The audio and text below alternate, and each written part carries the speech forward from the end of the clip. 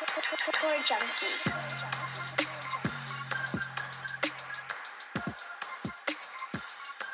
Oh, say, can you see? No, I'm not going to do that. Welcome to the Ryder Cup 2021 show. We are the Tour Junkies. DB, Pat, we are pumped. It's Ryder Cup 2021, y'all. Let's go. From Whistling Straits, we are ready to roll Team USA. Let's get after it. We're going to have a great show tonight, as always, presented by our friends at Fantasy National Golf Club. If you go to fantasynational.com/TJ, you can get all the things you need. If you bet on golf, you play fantasy golf, you do any sort of golf wagering, season-long leagues, whatever, one-and-dones, doesn't matter. Go ahead to fantasynational.com/TJ. That gets you 20% off any membership package that you want, weekly, monthly, annual memberships. Just get the whole year and have the rest, all the PGA Tour season. Just go ahead and do that. But we appreciate Fantasy National for supporting the Tour Junkies, as always. Good stuff. Listen, we're going to have quick announcements. We're about to get right into it. Go to tourjunkies.com and check out the article by our boy Tyler McCutcheon. Wrote an article about the addictions of the Ryder Cup. He's addicted, and he took a very introspective look at it, at that addiction. And it's a good article. It's like a 7-minute, 8-minute read. It's free on tourjunkies.com. Check it out. It's pretty funny.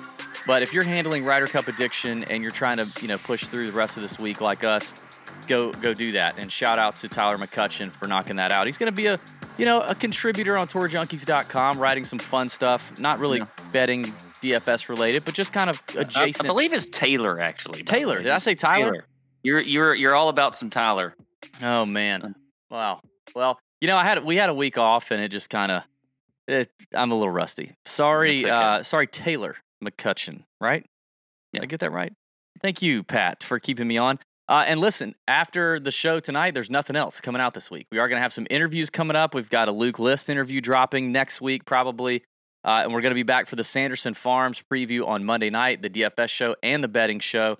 And starting next week, it's like 8 weeks straight. So you got 8 PGA Tour events that we'll be covering for the rest of the calendar year 2021. So you're going to want to check that out. But Pat, I am pumped and ready to go for tonight, the Ryder Cup. We are going to have just a tremendous show. We're going to talk very little bit about the golf course, the tournament, how everything works for all you basic noobs out here that are just now starting to watch the Ryder Cup. We're obviously going to get into some storylines, some takes. So we're going to talk about bets, a lot of prop bets that we like. I've got a number of those that we're looking at. We're going to briefly tell you what's going on DraftKings for DFS. And then at the end, this is what I really want to tell people to stick around for. At the end, we're just going to go ham. We only have this one show tonight, so I'm just going to start pounding the tequila drinks. That's what I have right now. Mm-hmm. I've got some tequila soda. I'm already a little concerned that I don't have enough beers. Like, I'm going to have to probably leave the pod. I'm going to have to take one, too. Like, just with the one show, we can go deep with the sauce, because we don't have to do another 2 shows after this. So I'm planning on getting deep, and by the end of this episode, we are going to relive a few of our favorite moments from Hazeltine when we were there on site in Minnesota, as well as Paris in 2018 on site at Le Golf National. We've got some funny photos, some stories behind those photos, and a few videos and some stories behind those videos. And I'm just going to say, I can only imagine what we're going to come up with here. I'm just going to say Pat in Paris is great. I unfortunately, I'm not able to show you all that I want to show you, but I've got some good stuff. There's a law. There's written law. There is written law. Hopefully, I can add enough context to some of these funny things where people also think it's funny. I laugh. I think what I'm going to need to do, because I'm going to be laughing too. I think that I'm going to need to go from beers to some rosé at the end. Like I think rosé is called for by the end of this podcast. All right. Well, that'll be at the end. So let's get into it, Pat. First of all, what are you drinking right now? Are you drinking beer? Is that what you're doing? Yeah, a little Wild Leaf. They sent me the Coast West double IPA. Wow. I meant to get into this last week. You get all these new ones. Yeah. 10%, man. 10% in this bad Praise boy. God. Yeah. Mm-hmm. Oh, by the way, a lot of people in the chat already commenting on our shirts. They're phenomenal. They're beautiful shirts. We had these made in 2016 in preparation. Which another reason I'm wearing mine, because not just USA, but I feel like it's a good luck shirt to be wearing tonight. Yeah, when we made these shirts, they won. And so we're going to rock these. Team USA, big old Golby on the front. These were our Hazeltine shirts. And I'm doing kind of a mixed get up here. My 2016 shirt, but my 2018 hat, the hat I got off of eBay, the Brookline Ryder Cup hat, signed by Captain Ben Crenshaw when they had the Brookline Miracle there. So I wore that in 2018 with the Brookline T-shirts. I should have worn that. Why didn't I wear that? I knew you were going to wear this. I should have worn the other one. Maybe I'll go change. Maybe I'll do that. Do that. Pat, why don't you talk a little bit about the golf course, just very little bit about Whistling Straits, the format, kind of how things work, and the schedule and that kind of thing. Fantastic golf course, by the way, Whistling Straits here in Kohler, Wisconsin, just north of Sheboygan, Wisconsin. Did I say that right? You think Sheboygan, golf course, by the way, Whistling Straits here in Kohler. Okay. Sheboygan, Yeah, it is a par 71, 7,390 yards. You may remember I think it was a par 72 the last time they played a major here, but number 11 they have changed from a par, which was kind of an easy par 5 to a little bit longer par 4. So there's a little bit of a change there, but this is just a huge property. I mean, it's gigantic, a lot of hills. It runs along the shores of Lake Michigan. Just a beautiful course. It's kind of got a link style feel to it, which you might think would play in favor of the Europeans. And I do think there is some advantages they may have with some wind and weather that we may get this week. But it is definitely set up to be a Bombers course. And that's absolutely what the U.S. intended to do. That's what Captain Stricker and his team of whoever sets up the course wanted to do. They wanted to make it fit the Bombers better. You do have to control your ball pretty well around this course, into these greens especially. There's a lot of slope, a lot of undulation. But the rough really isn't all that bad. I mean, I've seen videos of it. It's basically nothing. Now, if you go way offline, you're in some deep fescue crap. Yeah. But still, the Bombers are definitely going to have an advantage on this course. I mean, the first hole is a 360-yard par 4. Wow. I mean, Bryson's just going to, spray it out there as far as he can, have an easy chip probably, and make a birdie. So that's what you're going to see here. There are bent grass. It's creeping bent grass, which will kind of sneak up on you and be like, you could scare you. Yeah, it could be scary. And so you got to look out for that creeping bent grass. But that's the course. It's going to be beautiful. It's going to be set up well for the Americans, but could be, something sneaky there if the weather and the wind blow pretty hard. So that could backfire for the U.S. But there you go. It's the course preview. Yeah. And so obviously you've got competition, if you're really new to this, starts on Friday, goes Friday, Saturday, Sunday. On Friday and Saturday, you have 2 sessions. That's right. You've got 4 balls, which is where every player plays their own ball, and you take the best score of the team. And then you've got foursomes, which is alternate shot, 1 ball, and that's where things can really get hairy. I love foursomes, love watching alternate shot. And I believe 4 balls is what starts us off at 8 a.m. on Friday morning. We don't have the pairings yet. Those will probably be announced late on Thursday, I believe. So we don't have pairings yet, but we have plenty of prop bets that we're going to be taking down. Those are already up on a lot of sportsbooks, DraftKings Sportsbook, PointsBet. So we're going to talk through those in a little bit. And then Sunday is all your singles matches. So you've got 12 singles matches. All the guys are going to go out. Everybody's going to play 1v1 U.S. versus Europe in all 12 matches. And that is where a lot of things can change quickly. And so currently the European Tour, or the European team, holds the Ryder Cup. So in the event of a tie, they actually get to retain the Ryder Cup. So the U.S. needs to win 14.5 out of 28 points in order to lift the trophy on Sunday. That's something to know. Very important to know. I think that's probably all we need to tackle there, Pat. Yeah. There are. I do have to show this though, real quick, for those watching on YouTube. Let me throw this up here real quick.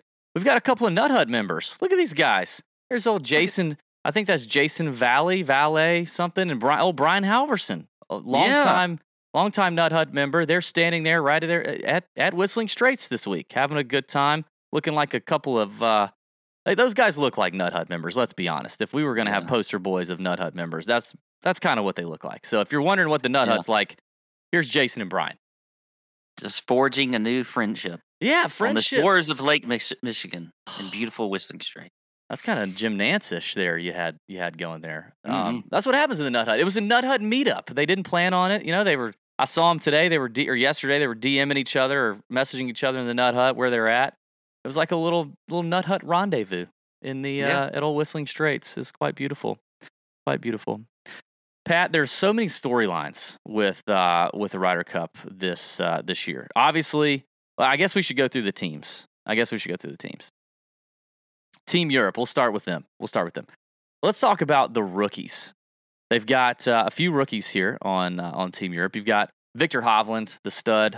He's probably going to be a Ryder Cup staple, I believe. Shane Lowry, first Ryder Cup appearance, and Bernd Wiesberger snuck in there at the last minute. The three of those guys are making their first Ryder Cup appearance. Matthew Fitzpatrick, Tommy Fleetwood, Tyrrell Hatton, and Jon Rahm making their second Ryder Cup appearances. How crazy is that Jon Rahm's first appearance was in Paris? Yeah, that is crazy to me. Wild. But so they're making their second appearance. Obviously, Rahm, best player in the world right now, doing the damn thing. Paul Casey making his fifth Ryder Cup appearance. Rory, his sixth. Ian Poulter, his seventh. Sergio Garcia, his 10th. And Lee Westwood, the old fart, his 11th Ryder Cup appearance, and that is Team Europe. It's a lot of veterans, and it's the powerful rookie in Victor Hovland, and it's not that strong of a team. They're obviously big underdogs if you look in the sports books, which we'll get to in just a minute.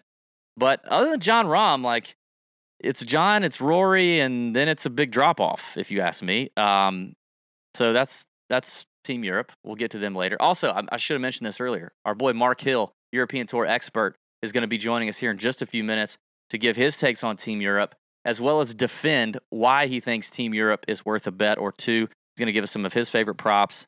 There you go. Now, Team USA, littered with first-time Ryder Cuppers. Yes. These guys have played in the President's Cup, but listen, F the President's Cup. You know what I mean? F the President's Cup. I don't care about your President's Cup experience. It's different. The hit's different when it's the President's Cup, okay? The Ryder Cup is a different beast. I realize it's match play.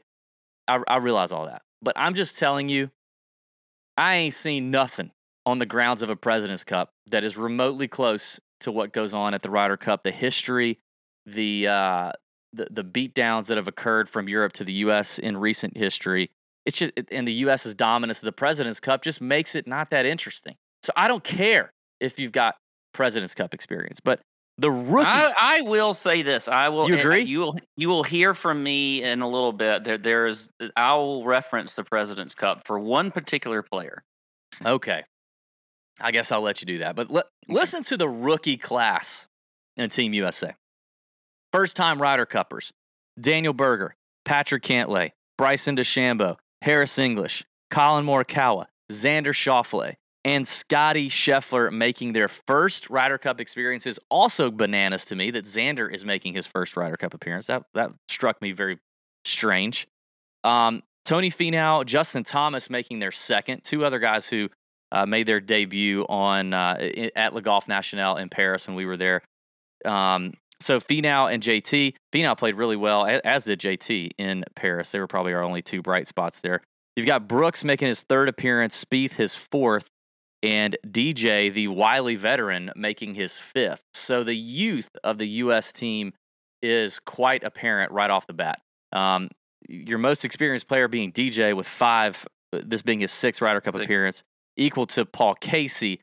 But then the immense amount of experience with guys like Lee Westwood, Poulter, Sergio on the other side. So it's going to be really interesting. We come in young, and I think that's good for Team USA because we come in with not a lot of scar tissue, right? Like more than half our team has not had their peckers kicked in by Team Europe for the last decade. They don't have that. So I don't know. I think that's interesting. Pat, any thoughts or just takes in general on the team and how it all panned out from obviously Captain Stricker and Captain Padraig Harrington as well on Team Europe? Well, I love Team USA. I think I like the fact that they have so many rookies from the USA. Yes. I agree with you that it's nice that they just don't have those bad memories that some of these other players. I mean, even somebody like DJ in his interview today, he mentioned the same thing. He thought that, it was a good thing that some of these guys didn't have, like you said, the scar tissue. And I do believe that. I think that's going to be helpful. I think a lot of these guys too that are rookies, they have a lot of fire to them, I think. Yeah. Guys like Scheffler, you don't see that out of him a whole lot, but he definitely has that fire. English is a guy that has a lot of experience. When he played for Georgia, I mean, they kicked ass when they were getting into the team and match play type events. And so it's not like, these guys are just new to this and this team atmosphere. So I think that I like the makeup of the team. I think it's got a good mixture of folks there. And the European team, to me, is exactly how I think they would be. I do wonder if the play of going with more experience, like a Sergio and an Ian Poulter. Now, look, I know this is the European folks are just going to kill me for saying this because those guys are fantastic Ryder Cup players. But, Poulter hasn't been fantastic this year as far as his play. Neither really has Garcia. He's had some times where he's been okay. Garcia, So it makes you wonder a little bit about those guys. But I do think, but it's like this every year. Top to bottom, I feel like the U.S. team always looks better. And then the Europeans just come in and crush us. So we'll see what that looks like come Friday morning. I think Friday is a very important day for these guys. I think if you saw, like in Paris, Friday seemed okay in the morning, and then all of a sudden it just went to shit the rest of the time. And so I think Friday is probably and there's definitely more pressure on this USA team to get out to a good start, because if they don't, it'll get even worse coming into the weekend. Before we get into kind of the internal things of this current team, I want to talk about a couple of names that are not here. And the first one is Captain America. R.I.P. Captain America. He obviously, this is well documented on the Tour Junkies podcast, if you've been listening for a minute. In 2016, Captain America,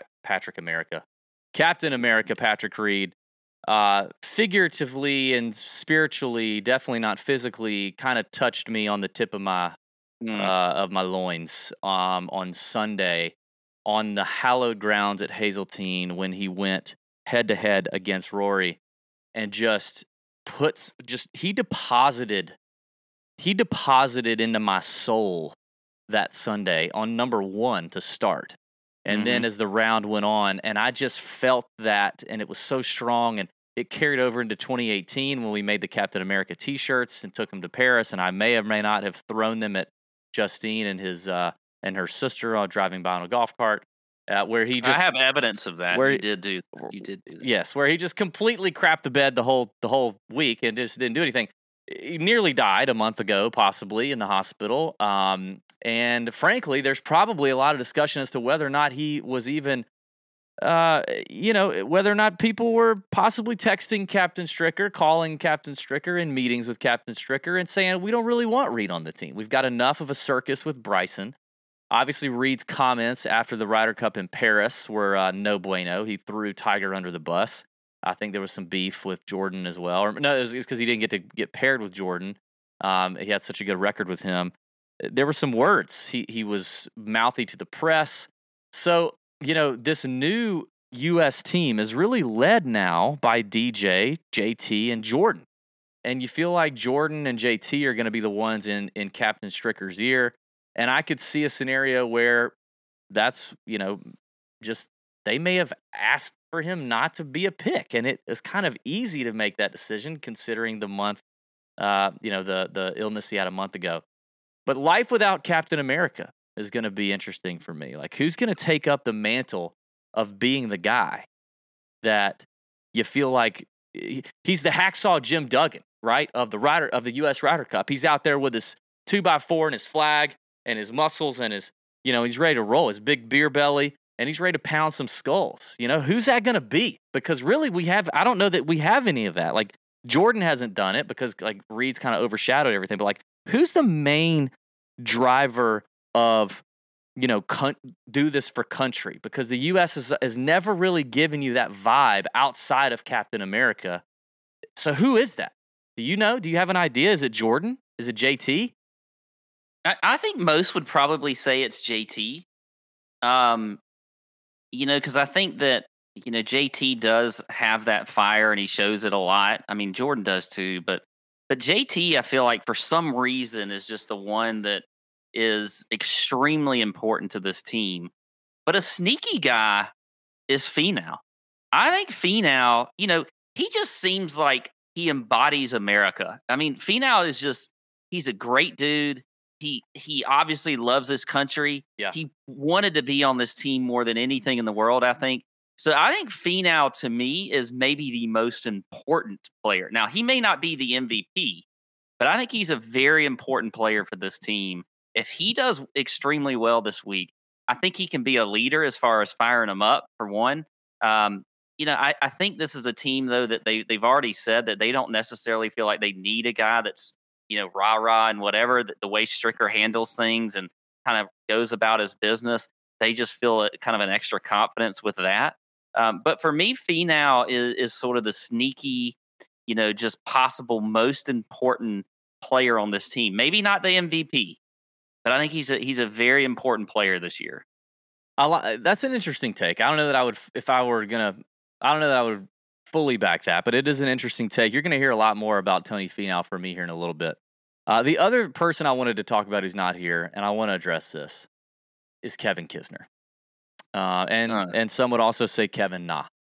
And I just think for the first time in recent history, our captain,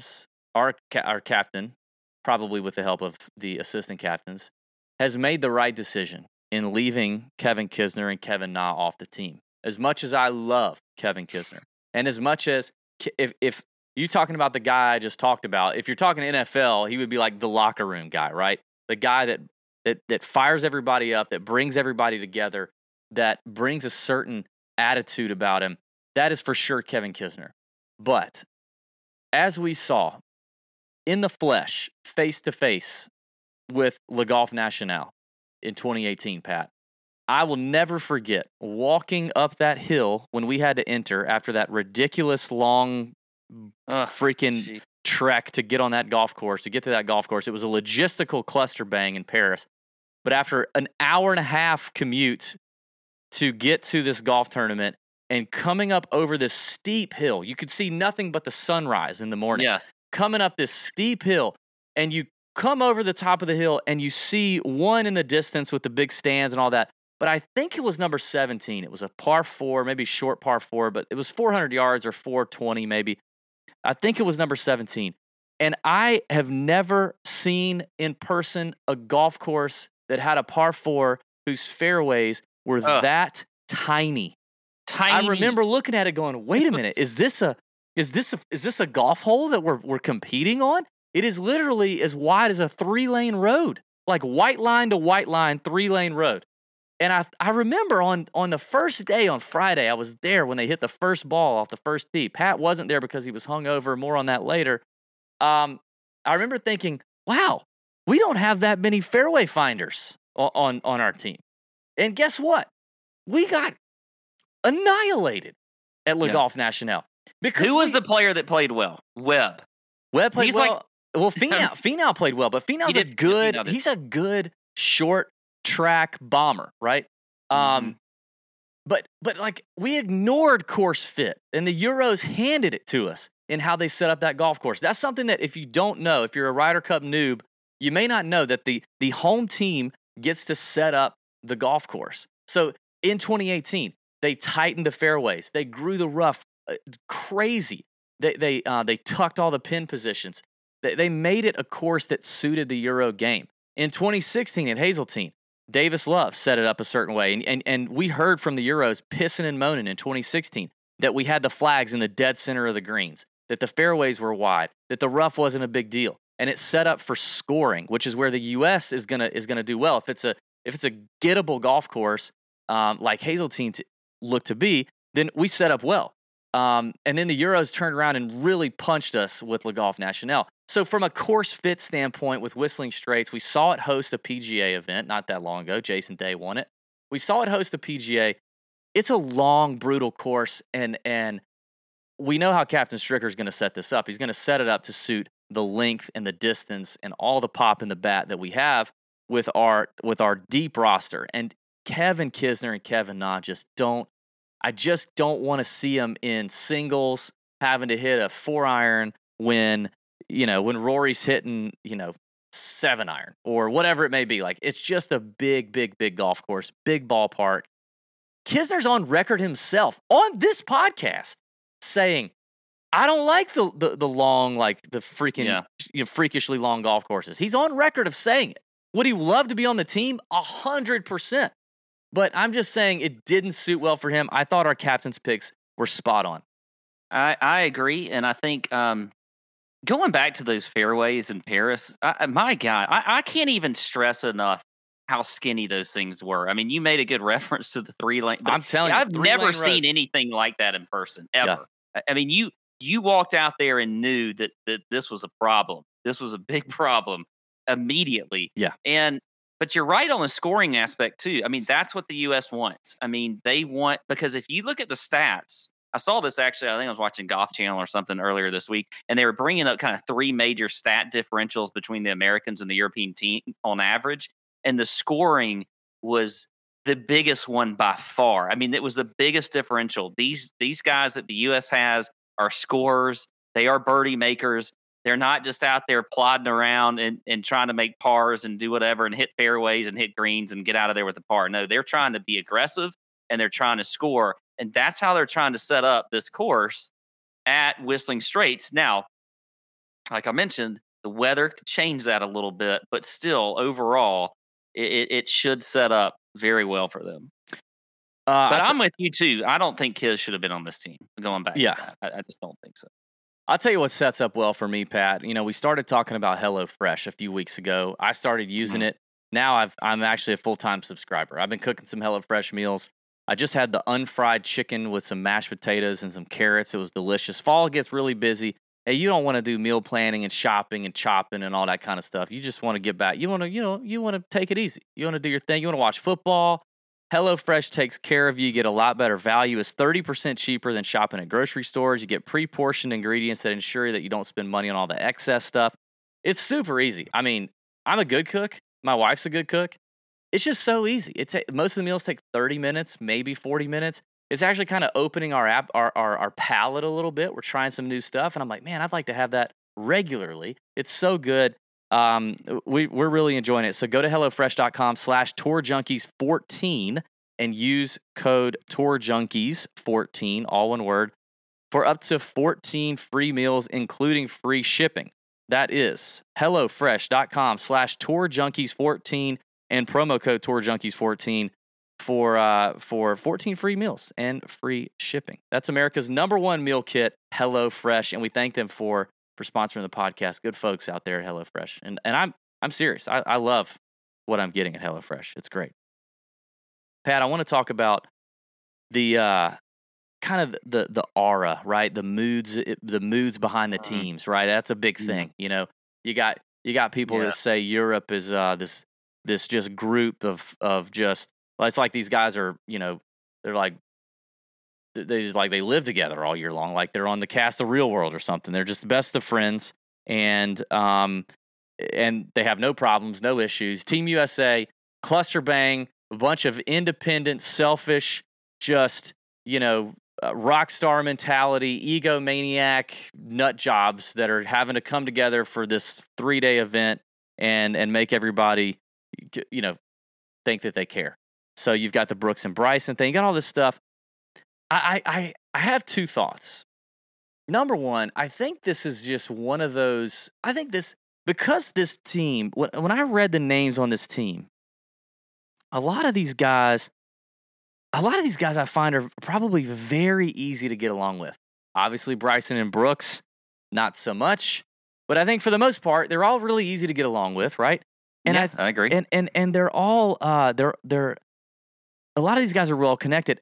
I see this event, regularly on the PGA Tour. These guys don't want to like give up too much, or they don't want to. They may not want to let on that they're fighting something, or let on that they're that they're anxious about something or that they're intimidated or whatever. I mean, they're not going to do that.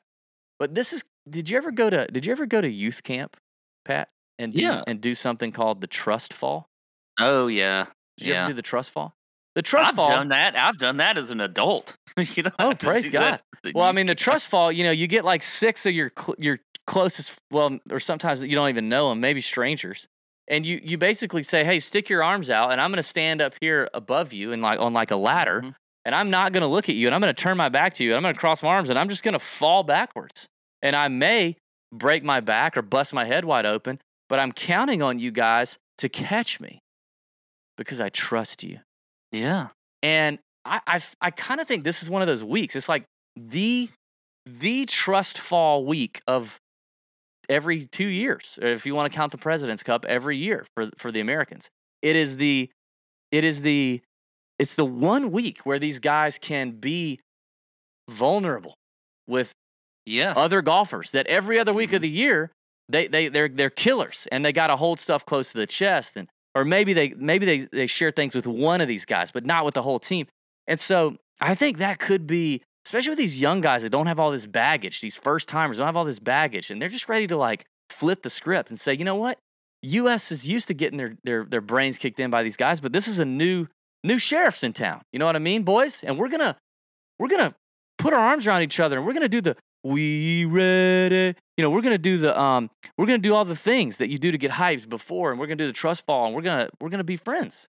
And I think there's gonna be more camaraderie on Team USA than you would think. And you can't tell me that there's not issues behind the scenes on Team Europe. Like, you can't tell me that. Lee Westwood is a douche canoe. There's no way that all of these guys like Lee Westwood. It's impossible. They may fake it like they like him. Lee Westwood is a tool. I just don't believe that. And probably 6 of these guys are looking at Bernd Wiesberger and thinking, who let him in? So they're probably pissed he's even here. They're wondering, like, they had to introduce themselves to him. Yeah. Now, a few of them. Sergio, he's softened in his later years. He's a wily veteran. But there's guys that don't like Sergio. He's easy to not like really easy to not like. So I just think there's probably going to be more camaraderie than we've ever seen with Team USA, and I think that's going to be beneficial. What are your thoughts?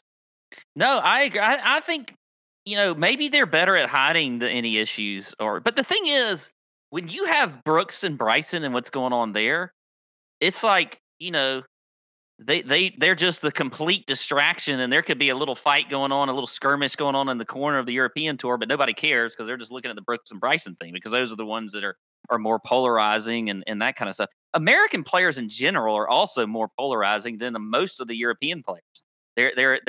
They've got more of a spotlight on them. You look down the list of these guys, a DJ, a Bryson, Brooks, JT, Jordan Spieth. All of these guys, tend to have a little more media scrutiny and, just attention than some of these European guys. And I think now more so you see the Europeans now that are playing more on the PGA Tour,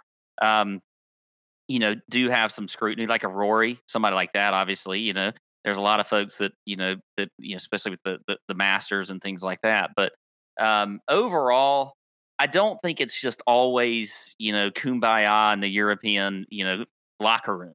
But they do a better job of not letting any of that get out or trying to be too dramatic when it comes to that. But I do have some thoughts on some other aspects of what we're seeing here this week and what seems to be being put on the U.S. or some, I think, common misconceptions. Okay. But I think we got a guest. Do we need to bring in the guest now, or do we want to go with?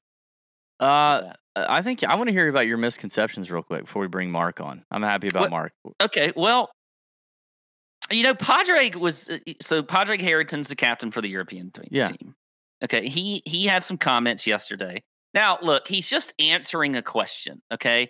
So I'll give him the benefit of the doubt here. But I think he underestimates a little bit the fire and especially the feeling of being a part of a team that the U.S. players have. Because he basically said, well, us Europeans, we just really enjoy being part of a team. And, Shane Lowry thought that he might be I can't remember what team he brought up. I think it's maybe a rugby team. And then he was like, okay, and Sergio thought he was going to be a footballer. Because soccer for you folks here in the U.S. Okay. What is we're the USA? The USA. We watch college football like we're religiously. We grew up with that. We grew up with the NFL. We are all about team. To sit there and say that American players or people in general are not about teams is the most ridiculous thing I've ever heard in my life. Now, I'm putting a few words in Padraig's mouth, but what I'm saying is that we are all about team here, and every single one of these players are playing an individual sport, not just. Everybody wants to say, well, the U.S. players, they're all individuals. Well, so are the European guys. They're all, like you said earlier, with these guys, they want to beat each other's brains out every week. They're not playing as part of a team except for once every 2 years, or if they're playing in the President's Cup once a year. I don't think that the team thing is a problem. I really don't. I think all of these guys enjoy being a part of this team. They want to be a part of this team. They want to win.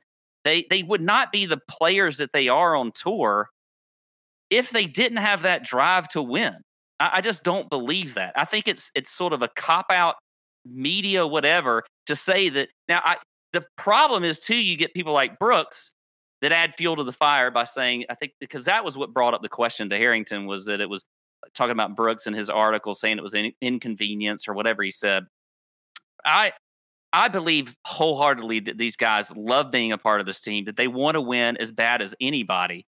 And so I do not agree with this whole assumption, or whatever you may call it, that Padraig seemed to kind of throw fuel to the fire on, that, we don't enjoy being part of a team and things like that. Because that's the most ridiculous thing I've ever heard. I mean, I guarantee you, Justin Thomas, who's a huge Alabama fan, grew up watching sports and team sports and wanting to, maybe play for Alabama or play for his favorite NFL team or his favorite NBA team or whatever. So you just cannot tell me that that's not ingrained in our hearts and our, way of living in the U.S. We love team sports and we are all about team.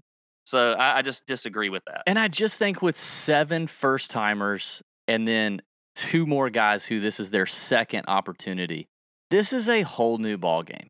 Like, the entire U.S. team makeup has been completely altered. We don't have the old veterans and the Phils and the Furics and we don't have those guys here. You don't have Tiger, who's an interesting dynamic. I mean, God, now Tiger's Ryder Cup record wasn't incredible, and he was the most probably self-centered guy on the entire planet for when he was doing his thing. So it's interesting. I guess at this point we should bring on Mark to defend Team Europe and possibly rebuttal these takes here, and also give us kind of his thoughts on Team Europe and some of his favorite prop picks. So everyone, please welcome, for the second week in a row, our boy Mark Hill, the new host of the European Tour Junkies podcast that's gonna drop next week. What's up, Mark?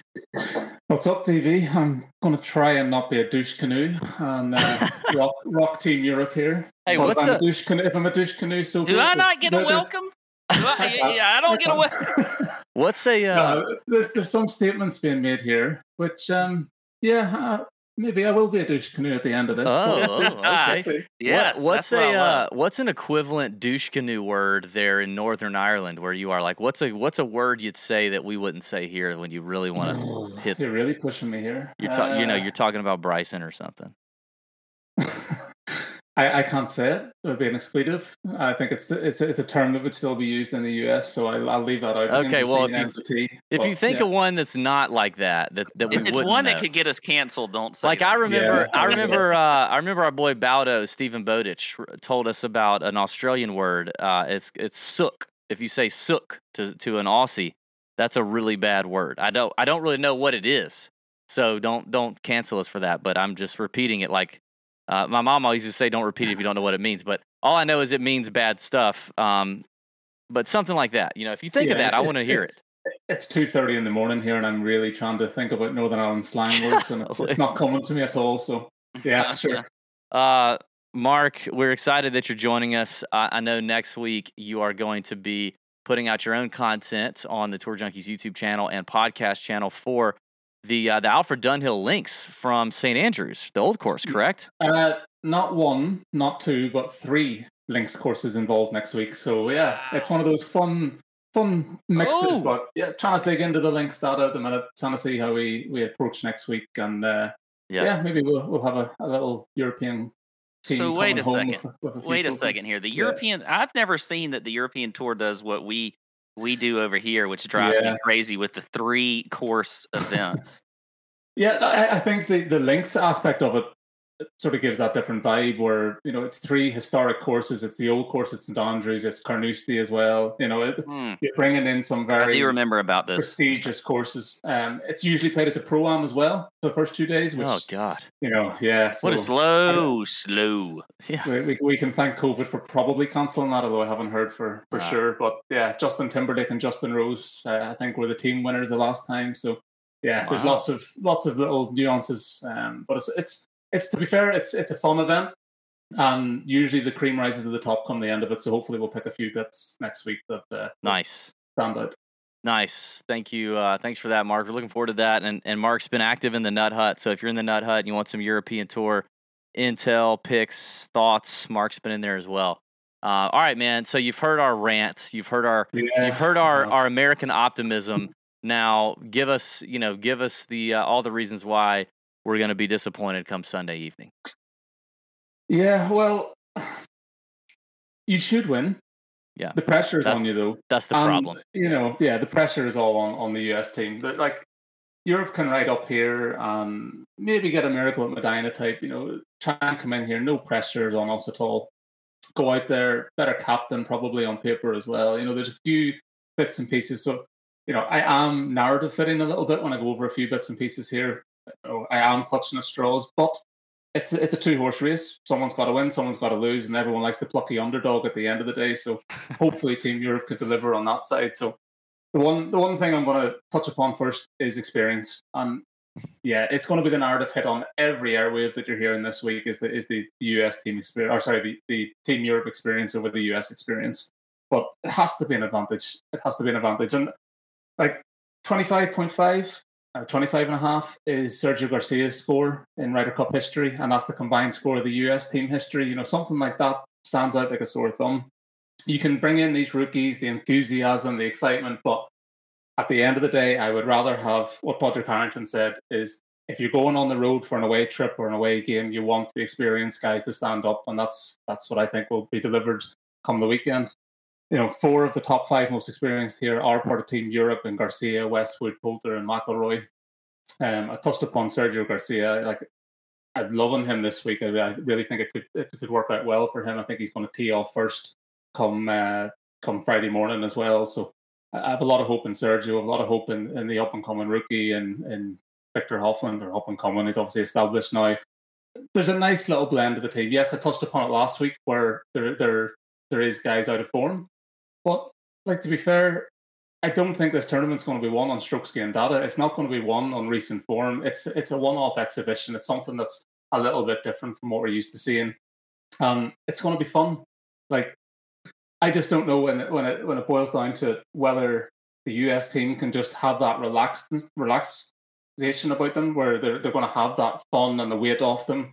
Whereas I know the European team can. There isn't the weight of expectation on them. There isn't that pressure, and the European team can come in there and hopefully deliver. What's your response to this camaraderie piece and this idea that everything's just all rainbows and unicorns and in the Team Europe locker room, and everything in the USA hotel is nothing but just clicks and just guys being dummies? What is your take on all that? Listen, I think you can feed off the energy of other players that are on the same team, but how much of the Ryder Cup comes down to teamwork? You're paired up with 1 or 2 guys first couple of days, and then your individual come Sunday. So how much does the actual team aspect really boil out on 1v1 golf when we come to Sunday, when it comes to the the nitty gritty. So that's something that probably is overplayed a bit. And everyone's trying to fit narratives at the minute. Everyone's trying to think about, right, let's try and find something to put the US team down about, because you should cakewalk this. You should walk this easily. It's set up for you guys to win this tournament, hands down, by 4 or 5 points, and go home happy. But with that comes the expectation, and with that comes everyone trying to curve fit in other narratives for other arguments. Yeah. All right. Well, talk about some of your favorite bets, Mark. I want to hear a few of the bets you're looking at right now. I'll get to the bets in a second. I think you're downplaying some of the teams or some of the players that have maybe been left out. And what I want to try and look at is maybe angles that my captain in Padraig Carrington is going to look at. Maybe he's logging into Fantasy National. He's looking at those Peak Die Design, last 24 rounds. I don't see Steve Stricker logging into Fantasy National or Data Golf and trying to really get into the numbers. So we're hearing all about this strokes gain data, and we're hearing about how great the American team is. Yes, you're all high flying in the World Golf Rankings. You're high flying in the recent stats. But, I looked at it, and I was looking at Peak Die Design, for example, and I was thinking to myself, right, we're a Peak Die Design course. Tee to green, who's popping there? Number one's Colin Morikawa. Is Colin Morikawa fit? Do we know that for sure? How much is he going to play, really? Yeah, not if he's sure. Not right. It's a question mark.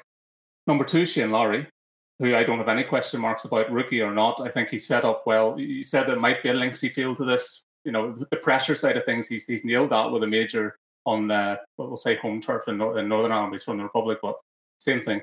Yeah, kind of. Number three, Brooks Koepka on Peak Die Design, tee to green. Is Brooks fit? So there's two of your top three on Peak Die Design. Outside of that, though, Lowry, Casey, Hovland, Biesberger, Rahm, all in the top 10. So, there's maybe one narrative you could fit, and maybe my captain is sitting looking at those stats and going, okay, this team can work. Another bit I want to touch upon is the World Golf Play, the match play. Now, I don't know if you would really wade too much into this, but this is an exhibition. The World Match Play is a bit of an exhibition. And yes, you said earlier about how different a Ryder Cup experience is. For me, the rookie side of things and the pressure will build up there. But in terms of the WGC, this year, only 2 of the US team made it out of their groups compared to 4 of the European team. And since the last Ryder Cup in 2019, we had another WGC World Match Play. None of this US team made it out of their groups. 4 of the European team topped the group. So it's a little narrative. It's something that might go, right, match play is going to come into fact here in a little bit. So, maybe that 1v1 mentality might be there for some of the European guys. Might tick the boxes. So, there's little narratives that I'm looking at. And, let's look at another Fantasy National thing. The other sort of thing that might level the playing field, and you've touched upon it earlier, was the weather. Now, Steve Stricker can control a lot about the course, but he can't control the weather. So this week, I think leading in, we were looking at Friday being fairly windy. It looks like the latest I've looked at looks like that's died down a little bit. But to be fair, Saturday looks very windy. And will lead into one of my prop bets that I'm going to get to in a second.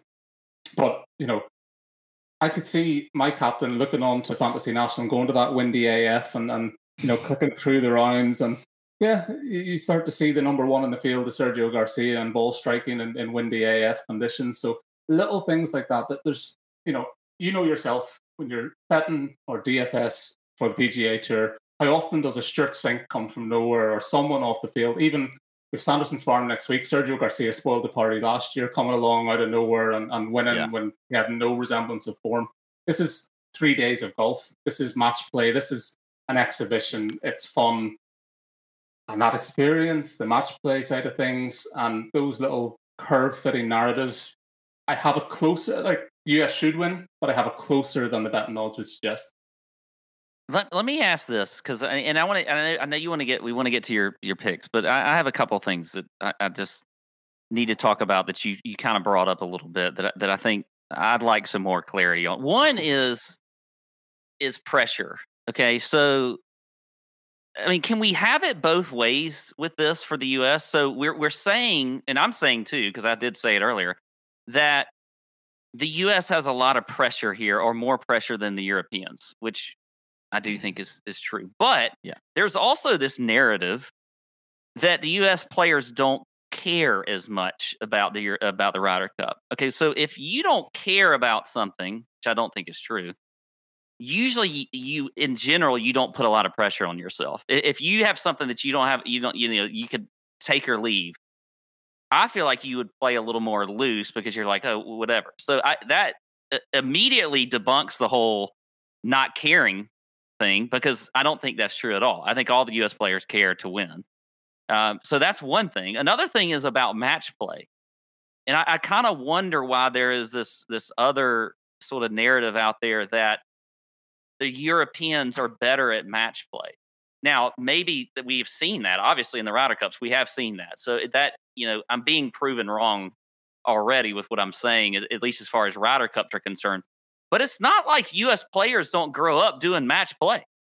I mean, they have the U.S. Amateur. They play match play in college golf all the time. They play a lot of tournaments with match play. So I kind of more ask that question from a European angle, like, why is it, like, what do they do over in Europe that's more match play driven than we do over here? Like, I don't necessarily understand why that's necessarily a narrative. And then we can get into foursomes and talk about, playing,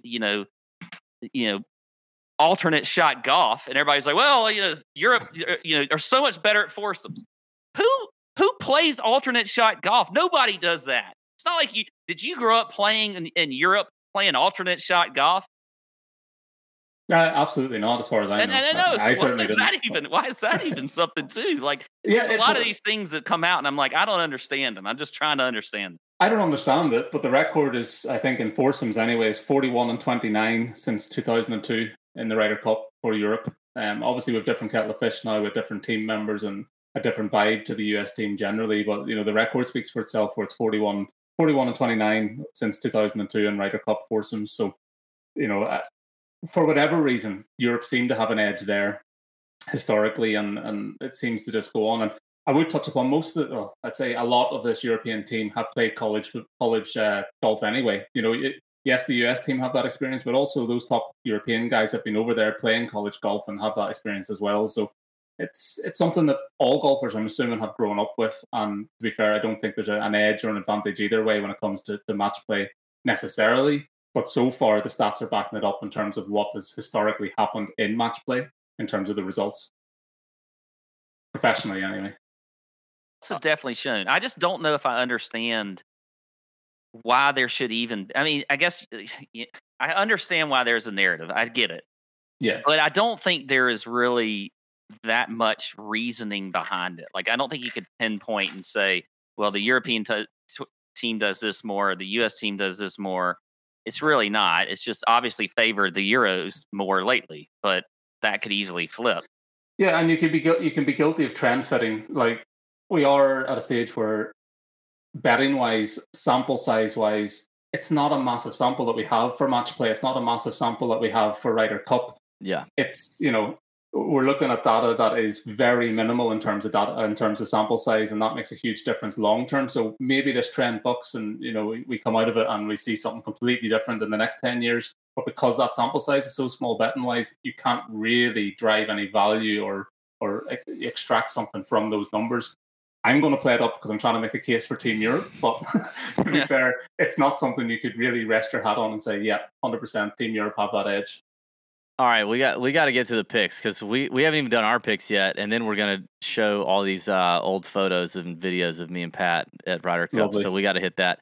All right, Mark, tell us some of the props you're on, and hopefully we can make some money somewhere with Team Europe.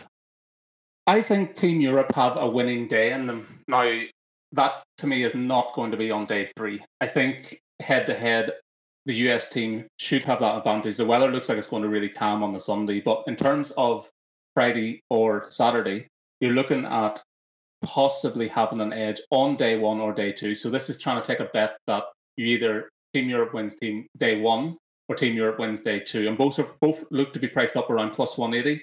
I've seen it as low as plus 160 and lower. Lowest I would go is plus 160. But if you're backing both, your Team Europe to win day 1 and day 2, and they win one of them, you're coming out with some profit there at the end of it. If they win both, quid's in it. we'll smile and we'll be happy about it. But to me, at plus 180, I think the European team have a real good chance, and especially if it's day two winner plus 180 with all the wind in play, a little bit of fatigue, maybe that rookie buzz and come down from day one to day two, haven't had that real adrenaline burst in the first day. There could be a few different advantages. So I do favour Team Europe winning day two because of the weather advantage and some other experience advantage there. Day three, I wouldn't touch because I do think that the US will come through there on day three. But definitely a plus 180 for day one and plus 180 for day two. That's something I'm looking at.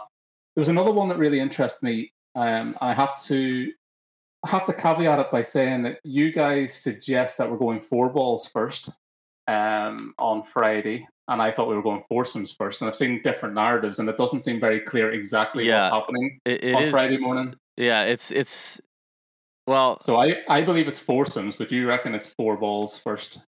So, yeah, I saw 4 balls on CBS and one other website, not the Ryder Cup website. So we'll see. Okay, it's like anything. It's like trying to do the European Tour tips whenever you don't have any course data and you're trying to take a round for information. So there was a guy called Dave Tyndall that does tips in the UK here, and he had William Hill pricing up which European golfer and which American golfer will be first to tee up. It's a novelty bet, but if you can find that out there, and if it is foursomes, which I believe it is, but if it's 4 balls, we might still get the same narrative. So Sergio Garcia is plus 400 to be the first European Tour golfer to tee off at the Ryder Cup this year. If it's foursomes, he's likely to be paired with Rory McIlroy. And with that in mind, hole 2 is a par 5, and you want that length. So if Sergio is teeing off on T1, we're going to see, if it's foursomes, we're going to see that alternate shot in play, and then Rory teeing off T2. And given that Harrington is the sort of stats geek, if you like, coming in with the narratives, he's going to try and have that. And you've also got that experience narrative coming in, and the most winning golfer, and who better to tee off that first ball than Sergio Garcia at plus 400. John Rahm is the favourite at plus 225, I think, but I just don't see him putting Rahm up first. I think we're going to see JT and Spieth against Sergio and Rory as the first. And what a way to start the Ryder Cup. If that's what we're getting on Friday morning, I'm getting the popcorn ready and away we go. And if they put Sergio with Rahm, which I could see them doing, the Spanish duo out there doing their thing, I think the same logic applies on alternate shot. Mm-hmm. You would still want Rahm teeing off on the second hole, the par 5. That's a sharp bet. I like that, Mark. All right, you got any more for us? Well, the inverse of that is the US side of things. If it is JT and Spieth going first, I think we're going to see Spieth going on the first tee, and again, that's priced at plus 450. So, it's the same sort of narrative. If it is alternate shot, which I'm hoping it is, then we're going to see Spieth going off first, and then JT off the second hole. And then if it's not, I still think Spieth, as one of the more experienced guys within that Ryder Cup setup, is going to be one of the first guys to tee off. So I do think we're getting that matchup. It's then just trying to grab that before the Thursday tee times are announced, to the Thursday pairings are announced tomorrow night. So yeah, that's about as much as I have at the minute. I've looked at different things, and I wanted to get your perspective on generally where the price is for the full matchup. So we're having Team Europe and Team USA. Priced almost identical this week is the Cincinnati Bengals playing at Pittsburgh Steelers in Heinz Field. Would you rather have the Bengals going into Heinz Field and winning, or Team Europe taking down Team USA?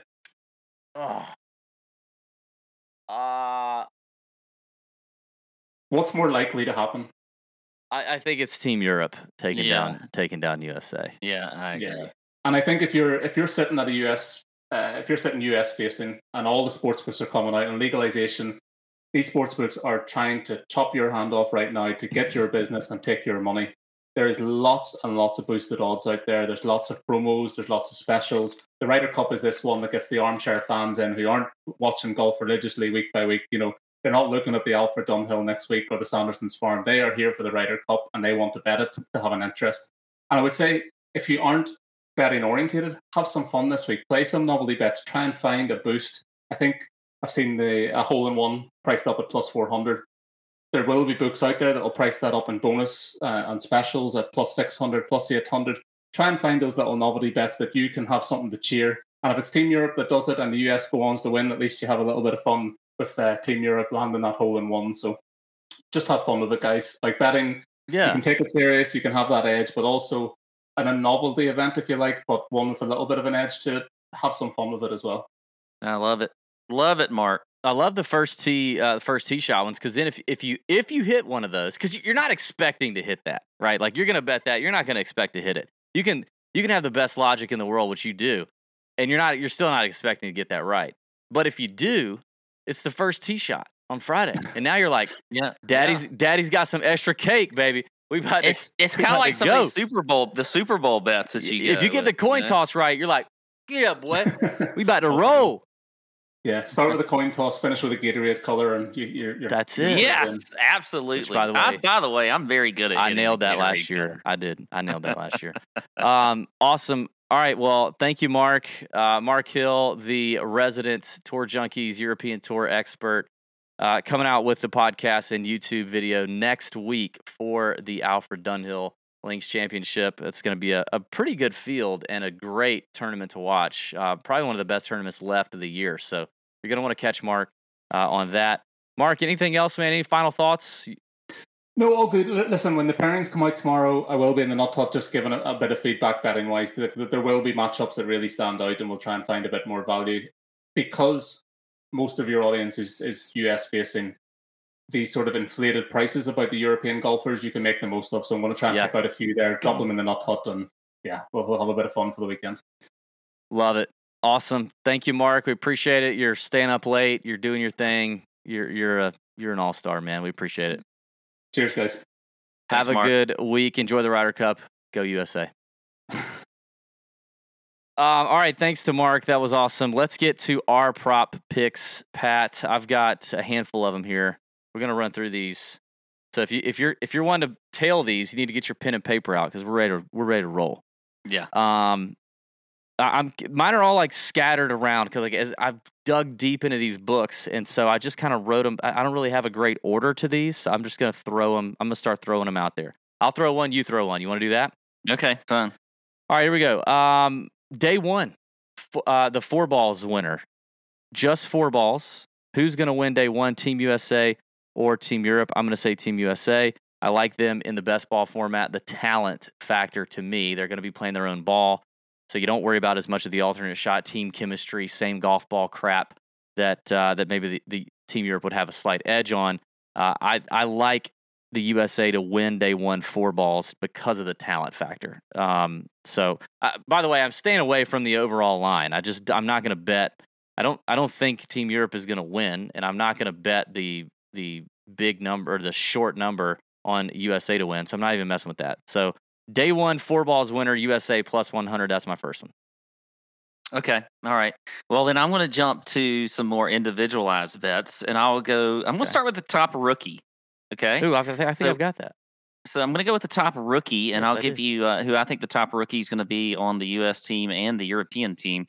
I'll start with the European team, and I think this is probably pretty obvious, but I think you got Hovland at 5-1. Now, this is top rookie overall, meaning not between, because obviously you know U.S. or Europe. There's not many rookies on the European team. But I like him at 5-1 to be the top rookie in this event. And then for the Americans, I like Daniel Berger at 8-1. I think Berger is I don't care if it's DFS, betting, or whatever. Across the board, I think Berger is a great play this week. And I alluded to this earlier when you brought up the President's Cup. You know, he played in he's not a rookie to team events because he did play in the last President's Cup. Had a decent record. I think he was 2-1. I think he was 1-1 between the matches he played in foursomes and 4 ball, and then he won his singles match against Siwoo Kim, actually. But here's the thing about Berger that I liked. You know, they asked him, leading into, so the U.S. had pretty much won the President's Cup on Saturday. It was ridiculous. The last time they played the President. This is the one that was over here, not the one in Australia. And, they talked about, are you going to be kind of more relaxed and whatever, because all they needed was 1 point in the singles matches to win. And he was like, no, I want to beat their brains in. And so I like that about Berger. Like, Yeah. I don't care about his record necessarily at the President's Cup, but I liked his attitude. Like, he just wants to beat people. I think Berger brings a lot to the table on this team that people might underestimate. I think he's actually got some Kisner mentality that people wanted on this team, and they're getting with Berger, and they're getting with a better course fit, and they're getting with a better a player in better form, a better just as good, if not better, of a putter than Kisner is. I mean, Berger is a fantastic putter. So I think that's huge for him. So I really like Berger this week in a lot of different formats, and especially betting. I like Berger too. I'm high on him. I think it was a great pick. I have one top rookie, overall top rookie, and it was Xander. You can actually get a slightly better number with Xander on PointsBet at plus 450. I like Berger. I think Xander's a killer. We know that Xander's going to be paired with his best buddy in the world, Patrick Cantlay. I think they're a great duo. I think he gets a slight. I think because of the known versus the unknown, I don't know who Berger's going to go with. Like, I'm not really sure who they're going to put him out there with. And we've gone too long already to speculate into pairings, but I do feel confident that in some of these team events, the first team sessions, the first 2 days, we're going to see plenty of Xander and Cantlay. I agree. And I think that gives me a little bit of confidence there. And I think then for the singles matches, Xander can take it. So top rookie for me in both teams is going to be Xander at plus 450. All right, you're up. All right, I'm going to go with. Hey, why don't you do two, and I'm going to go refill my drink real quick. Okay, I'm going to go. So I'll follow up on top rookie, and I'll go with top point scorer overall. Okay, and then I'll break that up between the top USA point scorer and the top European point scorer. Overall, I think Cantlay at 10-1 is a really good number. You look at Cantlay and the confidence he has coming into this week. He's obviously the reigning FedEx Cup champion. He is coming in great form with a lot of confidence. If you have not watched his press conference from today, which is Wednesday, I would go out and try to find it, whether you're on Twitter or whatever. Go look at Cantlay's press conference. It is fantastic. He is in a great mindset. I think he could really be a key this week for the U.S. team, and I think he could be the leading point scorer. So at 10-1, I think that's a pretty good number for him. Now, if you want to go more long shot there, and this is overall too between the Europeans and the U.S. team, Berger at 30-1. Maybe. The only thing about Berger that might concern me there is, will he get to play in all the matches? I don't know. I don't know if he'll get to play in all the matches. So we'll see there. The top, if you look at the top European point scorer, I like Shane Lowry at 9-1. I think Lowry at 9-1 is a fantastic number. I love him in this format. I love him on this course. Mark mentioned him earlier. I think he is set up extremely well to have a great week for this team. You're looking for a little bit of value here when you're looking at some of these prop bets, not just trying to go with the John Rahms of the world and the Ian Poulters who tend to, already have great records, and Sergio. So I think Shane Lowry at 9-1 to be the top European point scorer is a good number for him. And I think he is a key player for them this week, going into Whistling Straits. It's a good course for him. Everything else, he's just laid back, fun dude. So there you go. What was their first one, real quick? Top point scorer between the two teams overall. Cantlay at 10-1. I really like that number. Okay. And then longer shot number, I mentioned Berger again at 30-1. But I don't know if Berger's going to get in to all the matches, which, so that's the key there. Yeah, that's obviously something we haven't mentioned yet, is predicting. Same in DFS. Yeah, predicting who's going to play the most matches. Obviously, you can play a max of 5. Not everybody's going to play 5. There's going to be plenty who we're going to see twice, plenty we're going to see 3 times. So it's predicting who's going to have 5 matches, which I would guess Jordan and JT on the American side are going to have 5. I think they'll have 5. I feel like I do have a feeling about Finau. I'm with you. I think Finau's going to have 5. I think Finau's going to have 5. And then we'll just see. We'll see how it goes. I think Xander Cantlay could have 5 because I think they're going to go out all 4 sessions the first 2 days. So I think those guys are up. Do up you for grabs think, there. and we obviously don't know this right now, but do you think there's going to be some good prop bets to potentially jump on after Friday? Yeah, The- I mean, I think in general, just being able to live bet this thing is really the way to go. I think some of these bets we're given, you may just want to, bookmark them or make a note of them for when the pairings come out and we do figure out foursomes, four balls. I mean, obviously, if a guy's not up there in the first session on Friday, that's a problem. I don't know if I'd be betting that guy. So you just want to pay attention when they do finally release these things and then act quickly before books start changing lines up on you. But that's something to pay attention to. And I think it's definitely in play for a live betting scenario. I would love to just sit at home and live bet the crap out of the Ryder Cup for 3 days. That sounds amazing. Yeah. I plan on doing that. I'll say this too, because I'm seeing a few comments on the chat.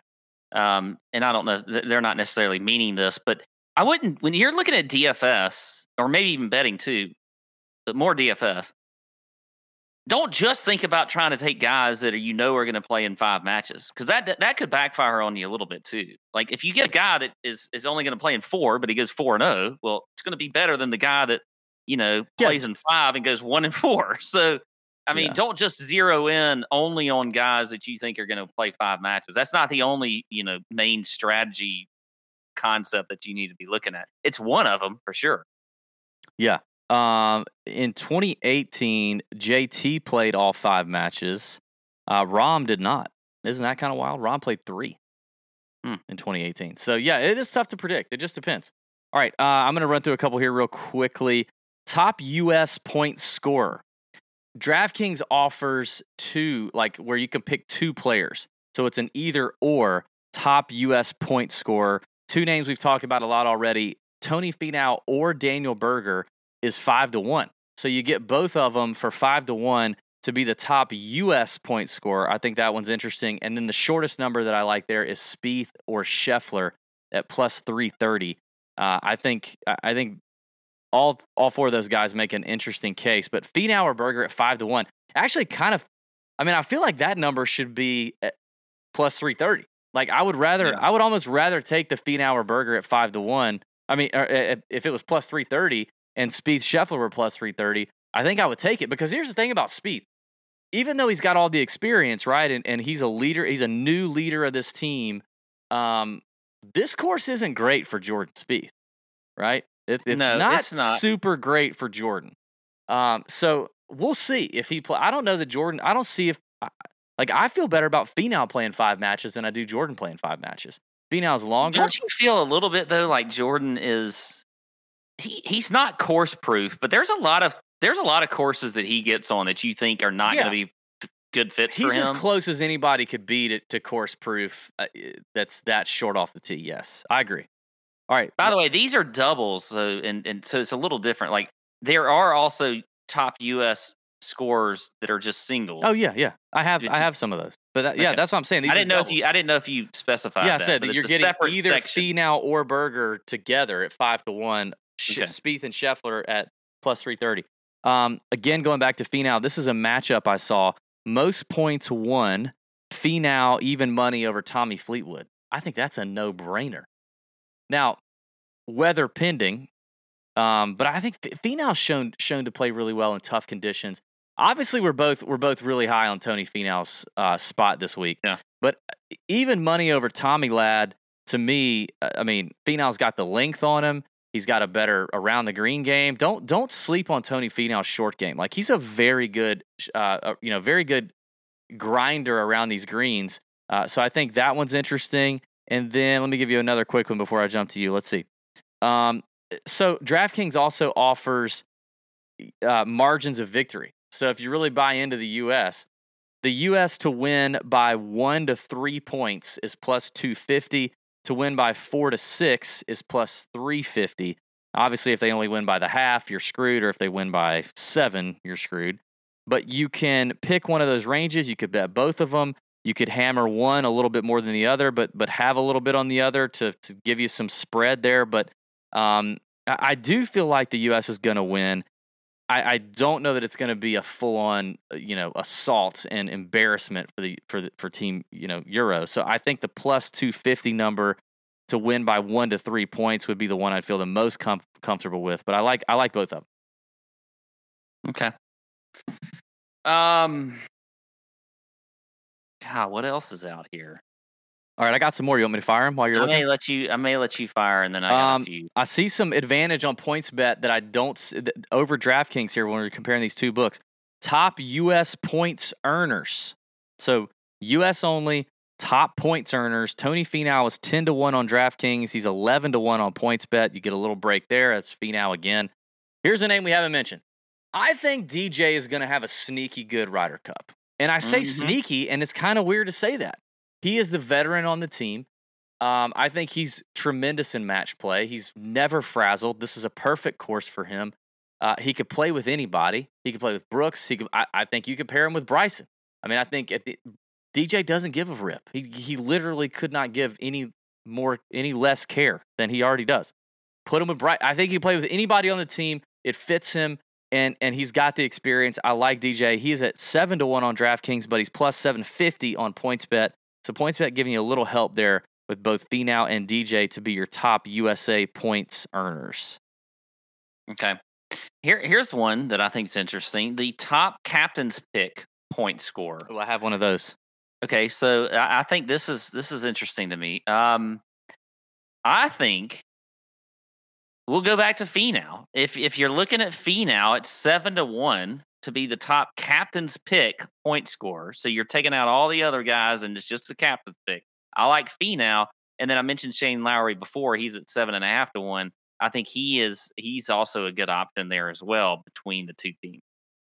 Okay, I'm looking for the one. All right, here we go. This is the one that I wanted to show you because I have one of those, but it's actually only Team Europe, which the 3 captains picks would be Sergio, Poulter, and Lowry. Yeah, you can do that too. You're right. I think the favorite in that group, Sergio Garcia, is the one that you hammer. Now, Mark loves Shane Lowry here. See, I'm going Lowry. I think Garcia is nails. He showed some form in spots this year.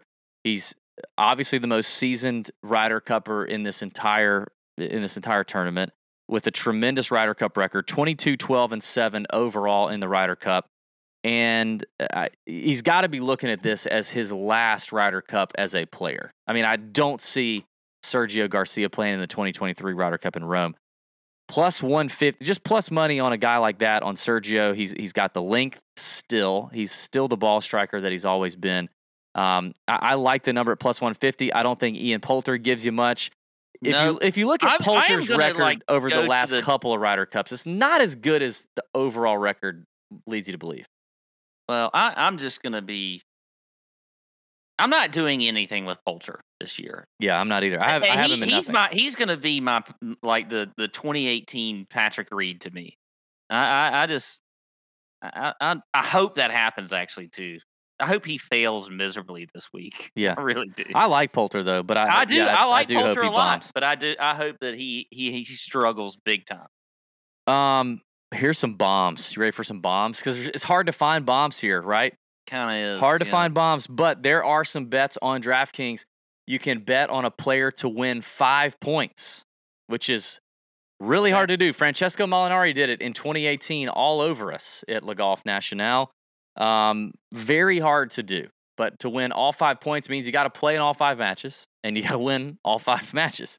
So I think you gotta narrow that down to those players who you really believe are going to play in those 5 matches. I don't like the rookies there.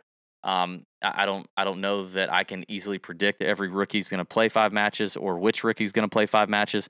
But a guy who we've said his name a ton, we've said his name like 50 times. Tony Finau is 100 to 1 to win 5 points. In his first Ryder Cup in 2018 in Paris, he played 3 matches. He won 2 of them. Despite the course not being great for him, we enter this course at Whistling Straits. It is good for him to win 5 points. 100 to 1. DJ is 40 to 1, and Justin Thomas is 35 to 1 to win 5 points. I think those are 3 names that are, I think some of your best bets to see all 5 matches, and if they could get hot enough could win all 5, and that's about as long a shot as you can get with any sort of Ryder Cup bet that I can find. Yeah, I don't mind either of those. I think they're good ones. I don't have any true long shot ones like that. Maybe I do see some value on PointsBet in a different category. I think you mentioned it earlier. Total combined, or maybe you didn't. Total combined points scored. So USA and Europe, who's going to score the most points out of both teams? Yeah, I did talk about that. Okay, Finau is at 16 to 1 on DraftKings. He's 20 to 1 on PointsBet. That's a pretty big. I like that number. Paul Casey, who not bad Ryder Cup record, making his 6th appearance, ball striker, playing well. Casey is 14 to 1 on DraftKings, 22 to 1 on PointsBet. And DJ is 10 to 1 on DraftKings and 11 to 1 on PointsBet. So PointsBet's giving you a little bit of extra love there on those boys. That's all I've got. Those are all my props bets. Yeah, I think that's it for me. Maybe I'll post some more in the Nut Hut. In Pat's Nobody Cares betting card. Oh, and that. I do have to say this. A new addition to the Nut Hut is a channel on NFTs and cryptocurrency. And if you're interested in investing in cryptocurrencies but aren't sure where to get started, the Kraken. Release the Kraken. That's something they're going to be talking about with Bryson this week, is releasing the Kraken. The Kraken app. You can buy and sell over 50 of the most popular cryptos, like Bitcoin, Dogecoin, ever heard of it, and Ethereum. You can do that on the go with the app 24/7. It's really easy to get started. You just download the app, create your account, you're buying crypto in minutes. One of the coolest things about buying crypto through Kraken is you don't need a lot of money to try it out. So even if Bitcoin is worth whatever it is, like $43,000 right now, you can buy as little as $10 worth on Kraken to just go ahead and dip your toe in there. So find out for yourself why Kraken has been one of the highest rated places to buy crypto for the last 10 years. Visit kraken.com/tourjunkies now to learn more, or search for Kraken in the App Store. That's kraken.com/tourjunkies to learn a little more and search, or you can search Kraken in the App Store. Thanks to those folks for supporting the Tour Junkies podcast, Pat. Now, real quick before we get into we go down memory lane here, because this is going to get long. The DraftKings situation, here's basically what you need to know. It's kind of like an NFL showdown slate where you pick a captain. Yes. And then you're still gonna have the salary cap, 50,000, 6 players. You pick a captain. The captain's score, the captain's score is 1.5 times, as opposed to 1x everybody else. You're gonna get points for holes that you win. You're gonna get points for holes that you halved, and you're gonna lose points for holes that you lose. Holes that you don't play because you close out your match, you get bonus points for those. So if you close it out on number 17, then you get extra points for not having to play number 18. You get bonus points for winning matches, obviously. You get bonus points for having matches. You get bonus points for 3 holes in a row that your player wins or their team wins, and you get bonus points for no holes lost in an entire match. That one would probably be tough to do, but those are bonus points. Listen, I don't love this week for DraftKings. I'm probably going to play the $100 single entry and maybe like the $12 single entry. I just don't love it. I would much rather play around with these prop bets, have some fun with those, knock yourself out with that. But obviously, if you're going to get into it, I would say be contrarian. Be very aware of how many entries you're playing in, obviously, like always. And there you go. That's it. That's all I'm doing with that. I'm done. Yeah, I agree. I think you do need to be, if you play showdown NFL slates and things like that. You kind of, I tend to put a lot of emphasis on where what I'm doing with my captain slot, and then and I don't necessarily. I think ownership matters there, obviously, but then you got the rest of your guys you got to fill out. Ownership's going to be key a little bit here. It's all going to be high. It's all going to be high because you only have a few players to choose from, but there could be some little differentials here and there. But yeah, I'm not going to play that much this week. So it's so random. It's just like when you play showdowns. I mean, the people that like, if you're going to do it, play single entries. Like I said, don't play the 150 max tournaments, because somebody out there has got a huge algorithm computer program thing that's going to fuck you over anyway. Okay. So I'm sorry, just saying. Okay. All right, here's what we're going to do now. I'm going to go ahead and cut the audio podcast version because this is, if you're going to consume what's coming up next, then you better be watching. If you're not watching it, it's not going to be as good. So I'm going to go ahead and cut the audio podcast right here at an hour, 25 minutes. And we're going to continue here on YouTube Live and take you down memory lane, because Pat and I were privileged and honored enough to be on site for the 2016 Ryder Cup at Hazeltine and the 2018 Ryder Cup at Le Golf National in Paris. And they were incredibly memorable trips that I will never forget. And I had a lot of fun going down memory lane, looking at some of these pictures and videos, most of which I could not share. But I'm going to show you on YouTube. I'm going to bring up some pictures. I'm going to play some videos. We're going to do the damn thing. But for those listening on audio, thank you for listening. May your screens be green and may your bets all win. Awesome. Yeah. See ya.